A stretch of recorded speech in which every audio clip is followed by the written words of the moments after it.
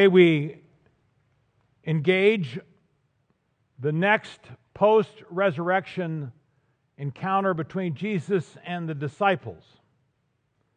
It is away from Jerusalem. It is near the Sea of Galilee on the beach. And 7 of the disciples have decided to go fishing. You can note the picture of the fresco that is on the front of the bulletin and get a sense of that, although I've noted that there's a disciple missing in the fresco.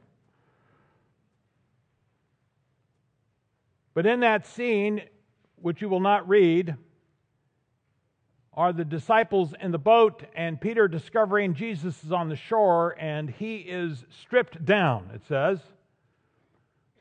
And he decides that he needs to run and see Jesus. He swims out, but before he jumps into the water, he puts on his clothes. Now that's an interesting humor in the text, but I'm sure there's a theological reason for it as well. But we pick the text up after the breakfast between Jesus and the disciples, when Jesus is alone with Peter, and maybe the beloved John is off to the side, as he often is, watching what goes on.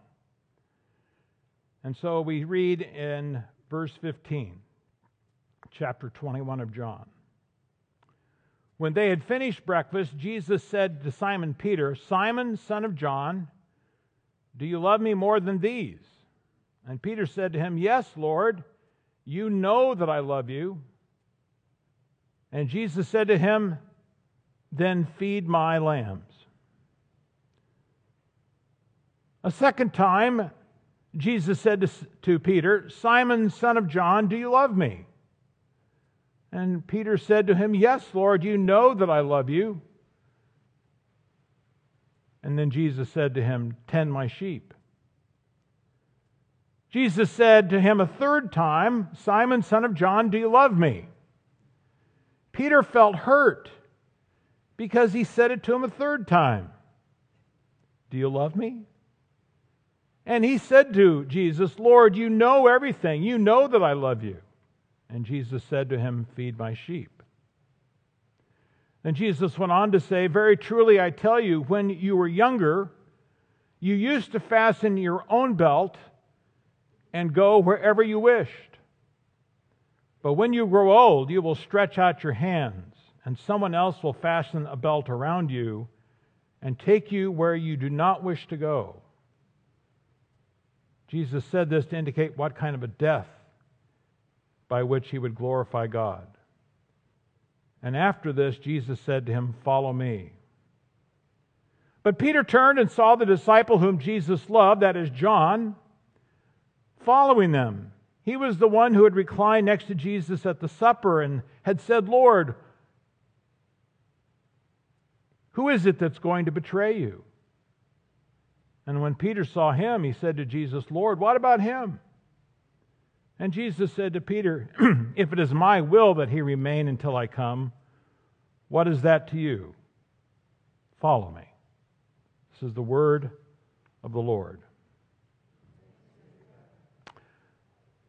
Well, Lord, help us now to be discerning of what you are saying through the word that has been prepared for us from ancient times, that we might love you and follow you and be led to where you want us to go.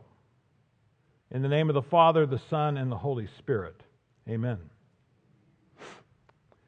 You know that axiom of love, "I love you just the way you are," implied with all your flaws, mistakes, confusions, and some other things we won't mention.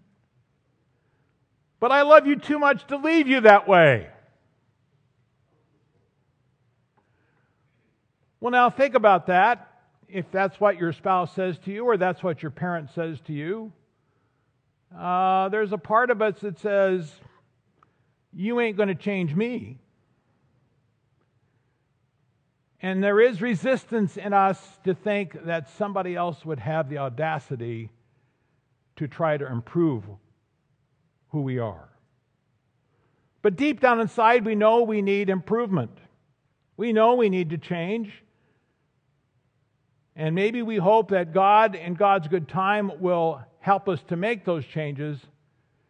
But we do know that the art of love is the process of being with a person in this kind of mystical way of watching them as they are and seeing them transform over a period of time to becoming a more fully human person. The John's Gospel is not meant to be a diagram. It is meant to be a painting. It is like art, both simple and complex. It's the big picture with the finer details. In the text where the disciples catch a large amount of fish because Jesus tells them to fish in another place, it says that they caught 153 big fish. That's the kind of detail the Gospel of John has, but it's not in the idea that you can somehow grasp hold of that 153 and make an engineering axiom out of it.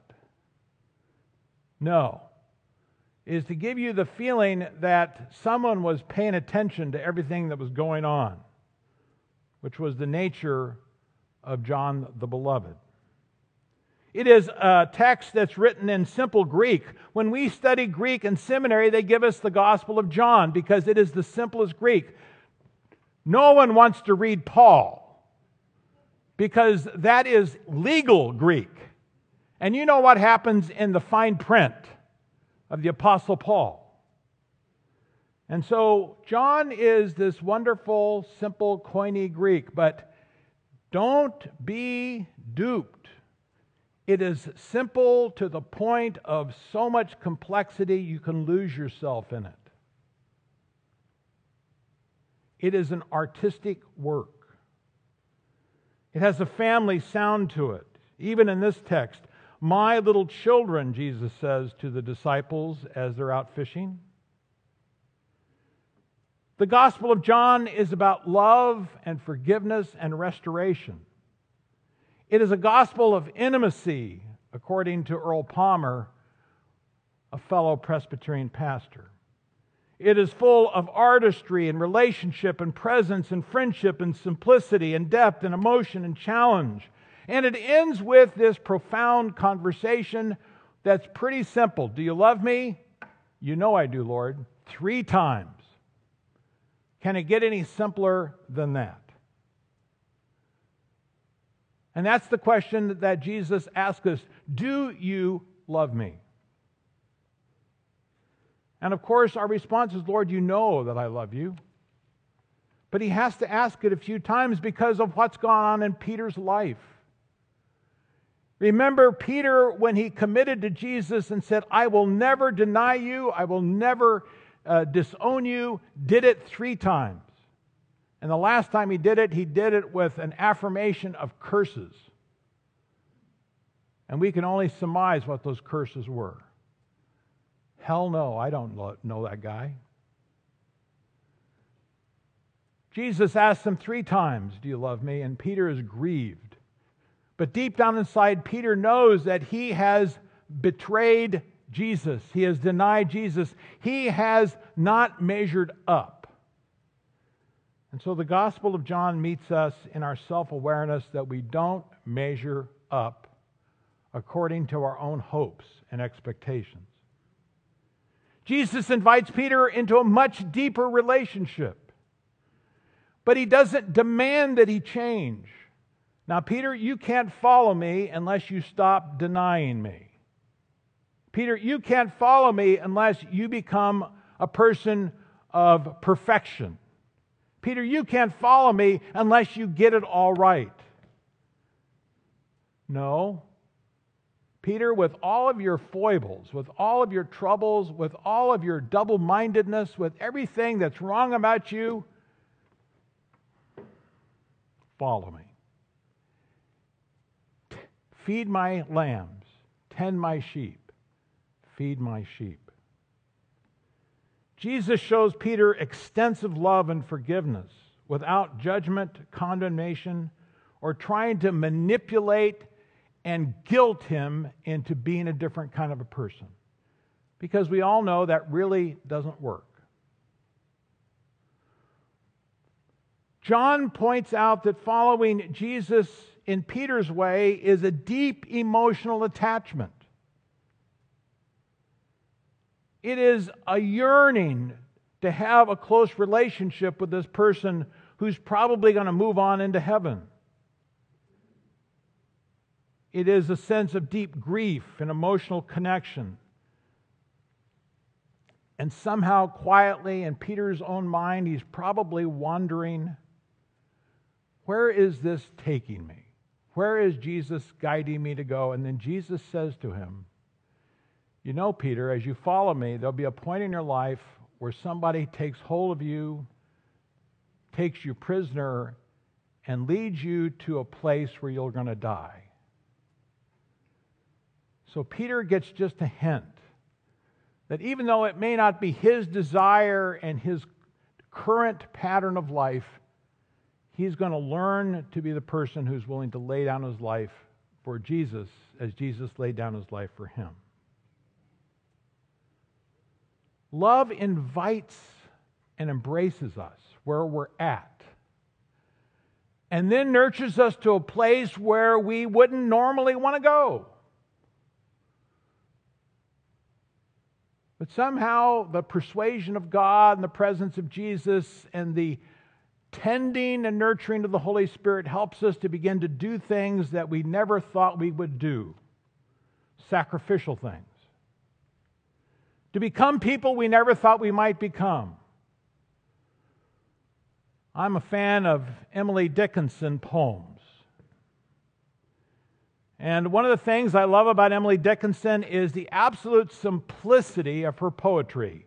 They're nice, tight, small, poetic statements. But boy, are they dense and complicated. She's got to be the most complicated poet I've ever read. A simple poem called I'm Wife. I'm wife, she says. I've finished that other state. I'm czar, I'm woman now. It's safer so. How odd the girl's life looks behind the soft eclipse. I think that earth seems so to those in heaven now. This being comfort then, what other kind was pain? But why compare? I'm wife. Stop there. Dickinson was never married. I don't think she could or would have been married because she was such an independent, self-determined woman that she on her own account said on numerous occasions, I don't think I need a man, nor do I think a man wants me.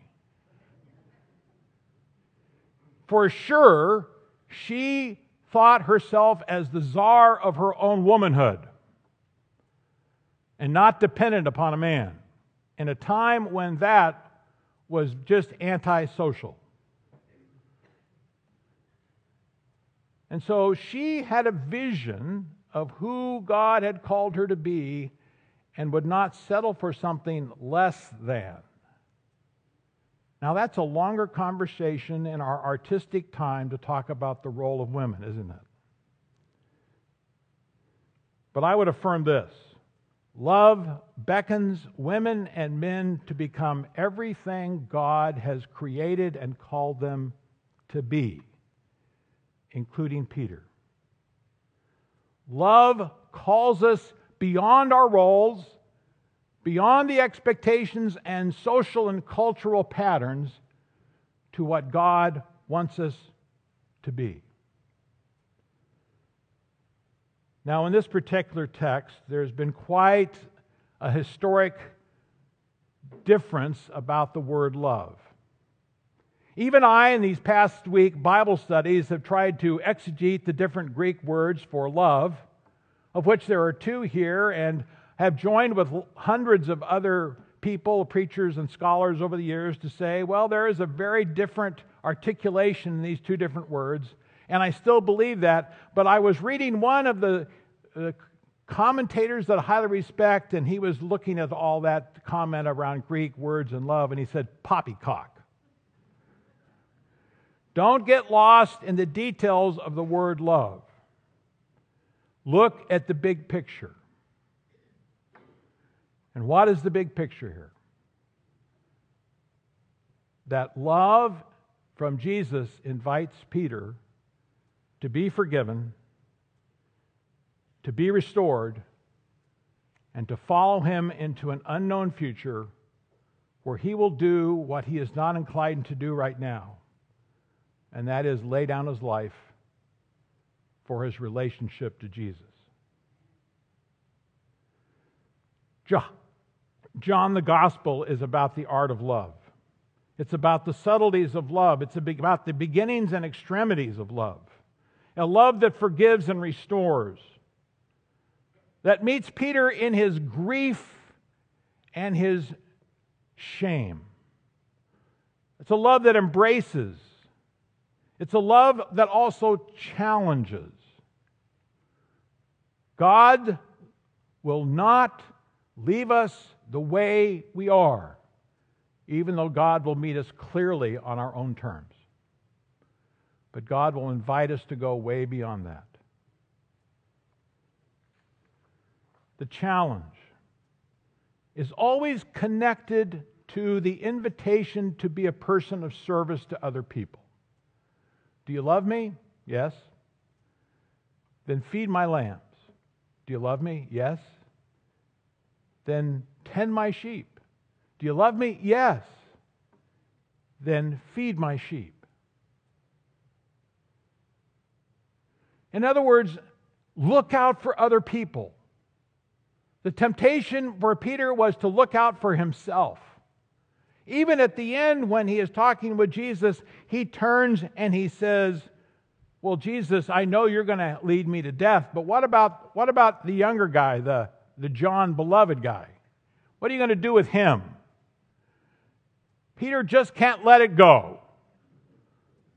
Even in that moment of intimacy, he has to be comparing himself to other disciples. Recently, there have been new books about Steve McQueen, the actor who was very popular in the 60s and 70s. You may be a Steve McQueen fan. That famous wild chase scene in Bullet that brings out the visceral qualities of a lot of men I know. He was considered a great actor with piercing blue eyes. He was called the King of Cool. That chiseled face, that kind of offhand disposition, that humble yet defiant pattern of life. He was a loner, he was troubled, and he was looking for a father, according to Norman Jewison, the director. Steve McQueen pretty much had what he wanted in life. And he became more and more addicted to the stuff of it. To the point that toward the end of his film career, he was literally a broken man and strong patterns of addiction in his life. About that time, he decided to move away from Malibu and Hollywood, and he and his wife decided to live up in Santa Paula. And he bought a little biplane and took some flying lessons. The teaching pilot was named Sammy Mason, and Sammy Mason was kind of like Steve McQueen, except that he was a quiet follower of Jesus. He was cranky and grumpy, but he really cared. That ought to be a help for the cranky and grumpy people in the room, by the way. They shared some long hours in the air. And then over a period of time, McQueen noted something significantly different than he had experienced in Hollywood from Mason. And he asked him one day, what is it about you? You're just not like the other people that I know. And Mason told him about his faith in Jesus Christ. And over a period of time, McQueen began to pay careful attention in his own life to what he was hearing. Mason became kind of an older brother, semi-father to him. And if there's one thing significantly missing in McQueen's life was a loving, present father, for he had been through several abusive stepfathers whom his mother had married. He'd pretty much decided that male leadership was bad, and probably led to his defiance and lonership. But Mason convinced him there was another way. And when he heard it was Jesus, he said, I think I'll try that, and went to church with Mason. Can you imagine Steve McQueen in church? He showed up in a little church in Ventura and sat in the balcony. Is there a Steve McQueen up there today? Yeah, there's a hand. I see that hand. And the long story short is he gave his life to follow Jesus. In the last 2 years of his life, he dramatically changed. And he began to take on a whole different kind of persona. One of the desires he had in life before he died was to meet Billy Graham. And it was not too long after that he was diagnosed with mesothelioma cancer. As you know, that's incurable and deadly. And as he was being treated for that, he finally had a chance to meet Billy Graham, who set aside some time to talk with him in a hospital room. And McQueen had said, I've lost my Bible. I don't really have a Bible to read it. And Billy decided, well, you can have mine, and literally gave him his Bible that he had in his hands with his name Billy Graham on it, signed it over to him with this verse in Philippians 1. And I am sure of this, he who began a good work in you will bring it to completion in Jesus Christ. That's what the love of God does. It doesn't let us go. In all of our messiness, in all of our complexity, in all of our defiance and refusal, in all of our denial, if we're Peter, in all of our obnoxiousness and self-determination, God's love will hold on to us, invite us to follow, and help us to change to where we become people who feed others. We become people who look out for others.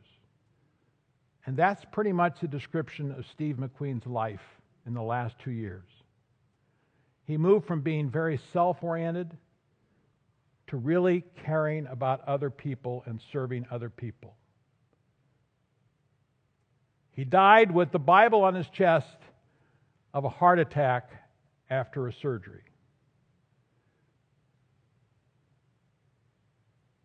In the end, Jesus will lead us where we don't want to go. But Jesus helps us to want to go there. Let's pray. O Lord, we deeply want to love you and to care for other people. Sometimes we just don't know how. Help us in our confusion, our independence, our defiance, to begin to get it right and to show the love that you have for us to others. Through Christ we pray. Amen.